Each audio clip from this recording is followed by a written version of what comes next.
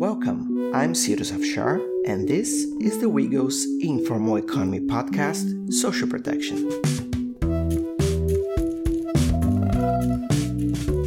In this monthly podcast, we will discuss some of the most pressing issues related to the linkages between the informal economy and social protection, including debates around workers' health provision, pension schemes for older workers, as well as childcare systems and other social protection policies for informal workers in order to improve their livelihoods. And in this episode, we will talk about childcare. It is often regarded as part of the education policy centered around early childhood care and development. But childcare is also the provision of a service that has a close relation to social protection and women economic empowerment. Informal women workers' low earnings mean they work long hours to secure their family livelihood, oftentimes leaving little time for them to take care for children living in their households. But children require care, and without the provision of quality childcare services, women either take on more flexible but insecure informal work fewer hours in these jobs than they need or want, or are less productive because they have to look after their children while they're trying to work. The lack of quality childcare options contributes to gender inequality in labor force participation rates and earnings, and to high levels of poverty among women informal workers. Today, we invite Rachel Moussier to help us understand more about the importance of childcare for social protection and the role that the provision of these services have for women informal workers in supporting them to balance their productive and reproductive work and improving their quality of life and that of their children. Rachel holds a master's degree in development management from the London School of Economics and a bachelor's degree from McGill University in Canada. She is currently the deputy director of the WIGO's Social Protection Program. Rachel, welcome to the Informal Economy podcast, Social Protection. Thanks, Cyrus. It's great to be here talking with you. So let's start. Yes. So WIGO's perspective on social protection includes three pillars: workers' health and income security for all the workers, which are two common elements of social protection frameworks.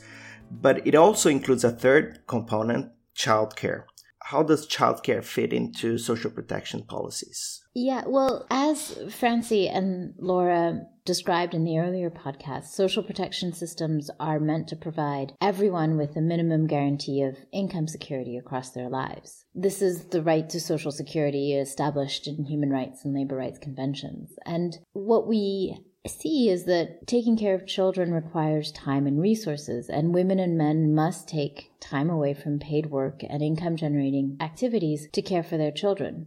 Social protection systems can protect against these income losses through maternity protections, for example, or child benefits in the form of cash transfers, and also in terms of childcare provision. And as WIGO's focused on securing the livelihoods of the working poor with a specific focus on women informal workers, it is evident through the data and our own lived experiences that women do an unequal and much greater share of childcare than men. And that's why our focus of childcare sits within the social protection program. So let me give you an example. Time use survey data included in a recent ILO report called Care Work and Care Jobs for the Future of Work cites that on average, men dedicate an hour and 23 minutes per day on unpaid care work. That includes cooking, cleaning, taking care of children, and other household members. In comparison, women spend 4 hours and 25 minutes per day. That is 3 times the time men spend on unpaid care work. So in Ghana, time use survey data also shows that the presence of a young child in the home means women spend almost 2 more hours a day on unpaid care work, while men spend only an additional 3 minutes. So though childcare, we would argue, is a responsibility both for women and men, we see that today's reality is that childcare is done mostly by women, and mostly by women in work as well. And women informal workers, by definition, are excluded from social security systems, guaranteeing maternity protections for workers in the formal sector. They may not be poor enough either to benefit from means-tested child benefits or cash transfers, but they're also unable to afford private childcare services. So they're in this missing middle and have little to no support from the state or employers for their childcare needs. And this, for me, is why childcare is the third pillar of WIGO's social protection program, because it is so central to the lives of many working women in the informal economy.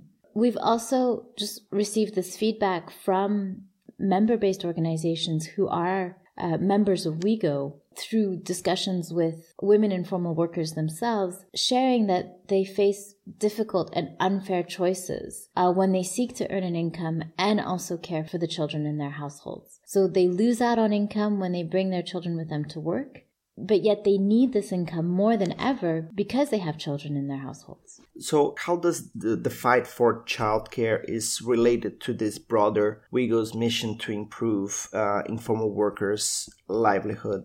Which are the challenges that these workers face compared to, workers from the formal sector? It's the same struggle for many women workers in the formal sector as well, who do not have access to childcare. We see that childcare services in low and middle income countries are lacking across the board, particularly for children between the ages of 0 to 3 years old or 0 to 4 years old before they enter the sort of pre-primary or primary education.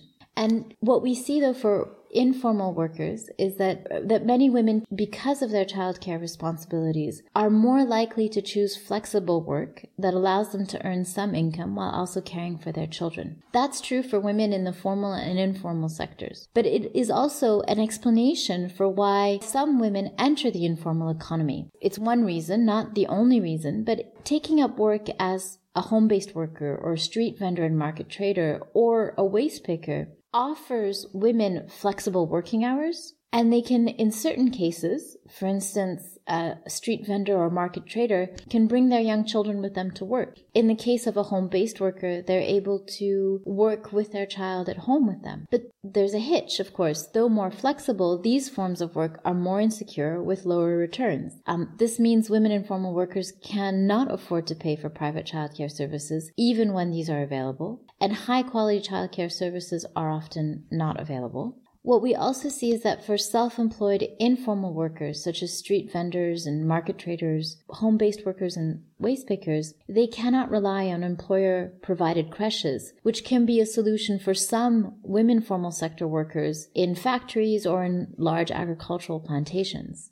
I think also the situation is different for domestic workers, most of whom are informal workers. Their childcare needs are frequently disregarded. Live-in and migrant domestic workers will likely have to entrust their children in someone else's care while they help raise their employer's children. If they're informal domestic workers, they will not have access to maternity protections through their employer and the social security system, and their long working hours and low pay make it impossible for them to provide quality care for their own children. Actually, we've seen, for instance, women domestic workers switching out of domestic work because of the long hours into more flexible forms of informal work, such as market trading or home-based work, to allow them to take care of their children while they earn an income. So in which ways is the provision of childcare important for workers' economic empowerment? Yeah, I think there's a lot of research now that shows that women with children tend to be poorer and in lower earning forms of work than women without children and men with or without children. So a UN Women review of household surveys in 89 countries found that women from the ages of 25 to 34 years old, so prime reproductive years, are 22% more likely to live in extreme poverty than men. And that really goes to show the extent to which pregnancy, taking care of a child just after birth, and childcare thereafter have a direct impact on earnings and the forms of work. And publicly financed and high-quality childcare provision would mean that women could entrust their children while they work to earn an income. We'd have to ensure, though, that quality childcare provision would also match working hours for informal workers. Another way in which you can support workers' economic empowerment is that building up public childcare services, so investing in childcare, can also generate new decent work opportunities for women and men. It can create bridges for women in the informal economy to transition to more formal working arrangements, while also giving greater recognition to the skills many domestic workers already have in childcare provision. And I think importantly, and this is often not discussed when we talk about women's economic empowerment or well-being, but what has come out very strongly in our discussions with women informal workers is the peace of mind to know that your child is well cared for in a safe environment, receiving nutritious meals, benefiting from education materials, and accessing regular health checkups through a childcare center. And that peace of mind is actually invaluable. And the provision of childcare services is also an important step towards breaking intergenerational poverty by giving the children of women informal workers, who are among the most vulnerable, a better start. So I think we need to look beyond just economic empowerment, but also looking at what publicly financed and high-quality childcare means for women's well-being and that of their households. So can you share some interesting examples from cities or countries that manage to find ways to provide this quality childcare services for informal workers? I think there's, as I was saying earlier, there's just this lack of childcare provision, particularly for early childhood care and development. So from the ages of 0 to 6. And so I don't have as many examples of cities and countries in low and middle income countries that have sort of rolled out extensive public childcare services that are reaching informal workers. But because of this lack of childcare services, informal workers organizations have been trying to respond to their members' needs by offering childcare services or creating advocacy platforms to call for better childcare services. I'm going to talk about two examples here.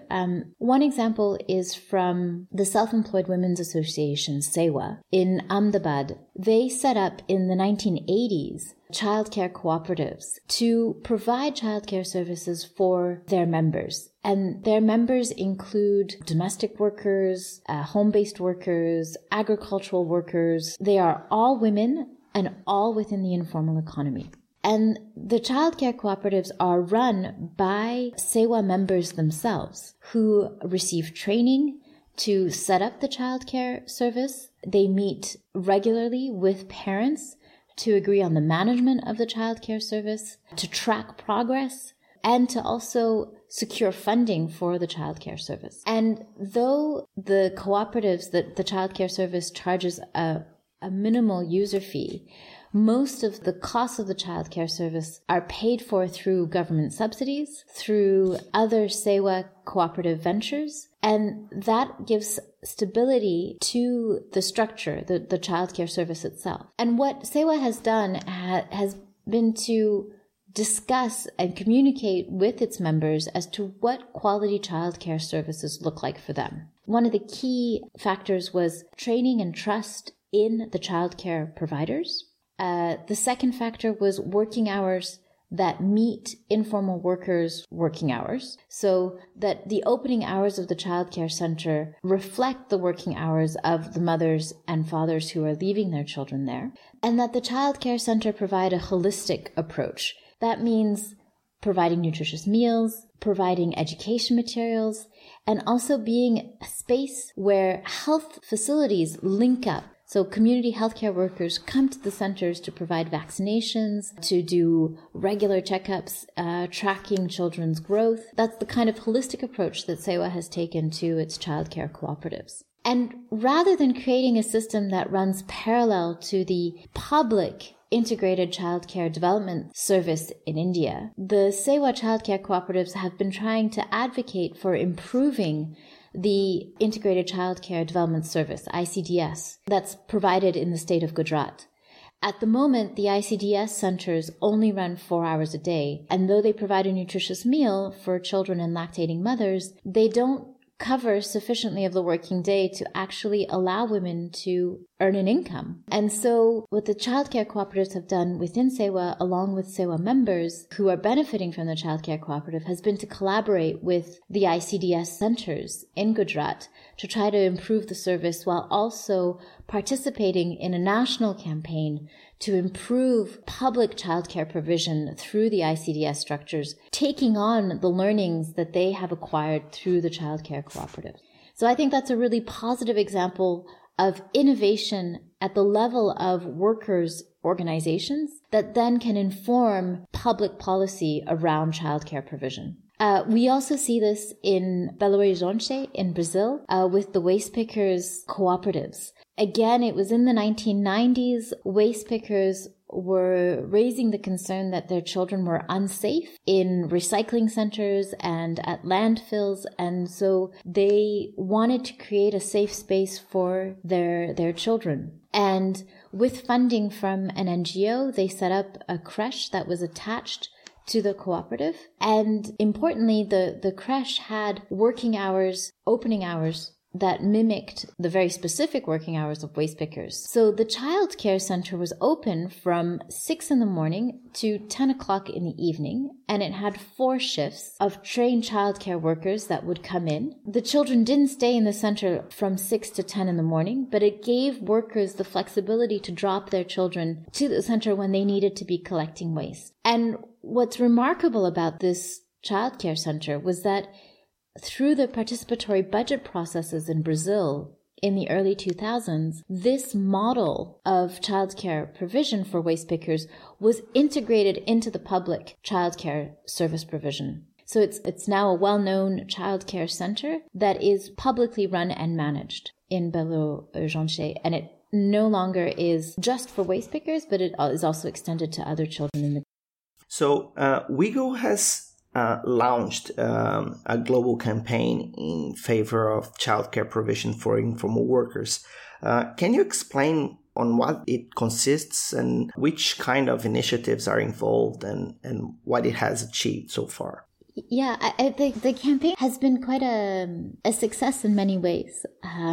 It came from a demand from informal workers organizations for WIGO to support them in a global campaign around childcare. And the first thing I think that the campaign has done since it started in 2017 has been to put childcare as an issue for discussion within informal workers organizations. And that might not seem like a big deal, but it's significant progress in and of itself. It's for women informal workers to see their daily struggles to care for their children, not as a private matter that's dealt with by finding inadequate but necessary solutions like taking your young child to work in a crowded market or leaving your child in a low-quality childcare center. But it's situating childcare as a labor rights issue. And the campaign is about making the personal political, protecting women's incomes when they're expecting a child, after childbirth, and while they care for a child is not a private matter, but a collective responsibility shared between households, including both women and men, the state, and employers and the owners of capital. And I think that in itself has been an achievement, that the materials produced that have been shared with WIGO's membership of an international networks of informal workers organizations has really helped to start up a discussion within their congresses or within national affiliates. And I think that's been really positive. In this effort, we've also been raising awareness within informal workers organizations of the relevant ILO conventions that they can draw on to make these claims for childcare and maternity protections. So, for instance, using ILO Convention 102 on Social Security or ILO Convention 156 on workers with family responsibilities, ILO Convention 183 on maternity protections, and of course, Recommendation 202 on social protection floors. And specific to informal workers, there's also mention of the need to extend childcare in Recommendation 204 on the transition from the informal to the formal economy. And I don't mean to belabor this point, but giving informal workers access to these legal tools in terms of labor rights standards is important in taking childcare in the public imaginary from a women's issue and a women's workers issue to a societal issue, to a shared responsibility across society. I think another important achievement has been to give direction and also importance, visibility to women's demands for maternity protection and childcare provisions within informal workers' organizations.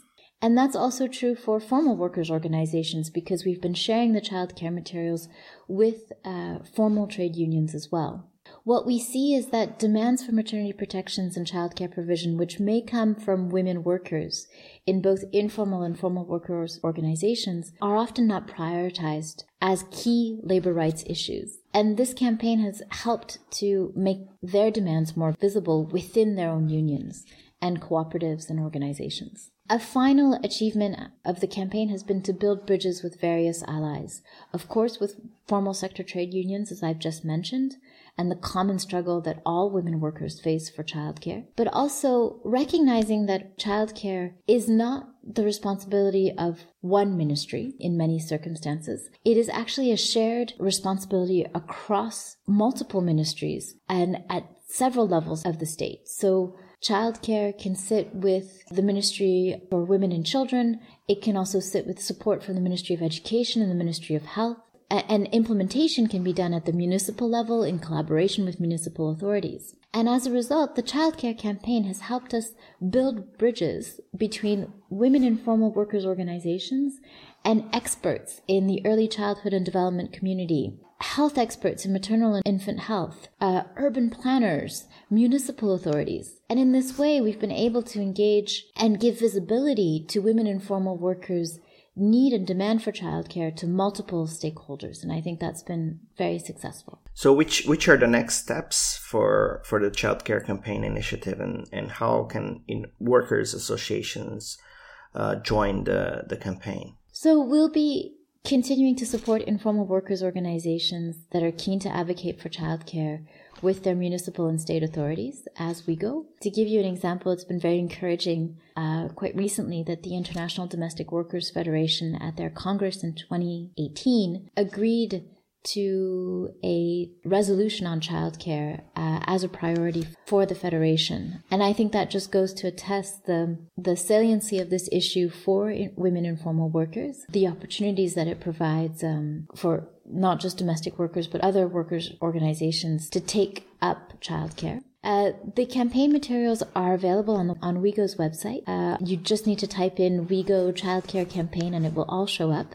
The childcare materials are available in 7 languages, including Hindi, Zulu, Thai, because these are the workers' organizations that started collaborating with us on childcare. But if workers' organizations want to send us their translations, then WeGo can take on the responsibility of laying out the materials in local languages. So then those materials can be printed by informal workers' organizations to share with their membership. We've also created a platform for a collective statement with global union federations, including Public Services International, the IUF, the ITUC is also signed on, along with women informal workers organizations, demanding childcare as a need for all women workers. And we are encouraging informal workers organizations and formal workers organizations to sign on to the statement and to the campaign, which will be visible on the WeGo website. Rachel Moussier, thank you very much. Thanks, Cyrus, and thanks for the opportunity to share this with you today. So if you enjoyed the topic of this talk and want to learn more about WeGo's childcare campaign, please visit WeGo's homepage at www.wego.org. There you can find lots of policy briefs to go deeper in the debates around childcare provision for informal women workers, with interesting case studies like the ones from India and Brazil, in which women workers collectively have managed to find solutions for the provision of childcare for their children. You can also find more about the childcare campaign, download pamphlets, stickers, posters, and advocacy materials in several languages. We will leave links for all these resources and more on the description of the episode so you can check it out. And if you're enjoying the Informal Economy podcast, Social Protection, please subscribe on your favorite player and follow WeGo on Twitter and Facebook for more information on the debates on informal economy. I am Sirus Afshar, and this was the Informal Economy Podcast, Social Protection. See you next month.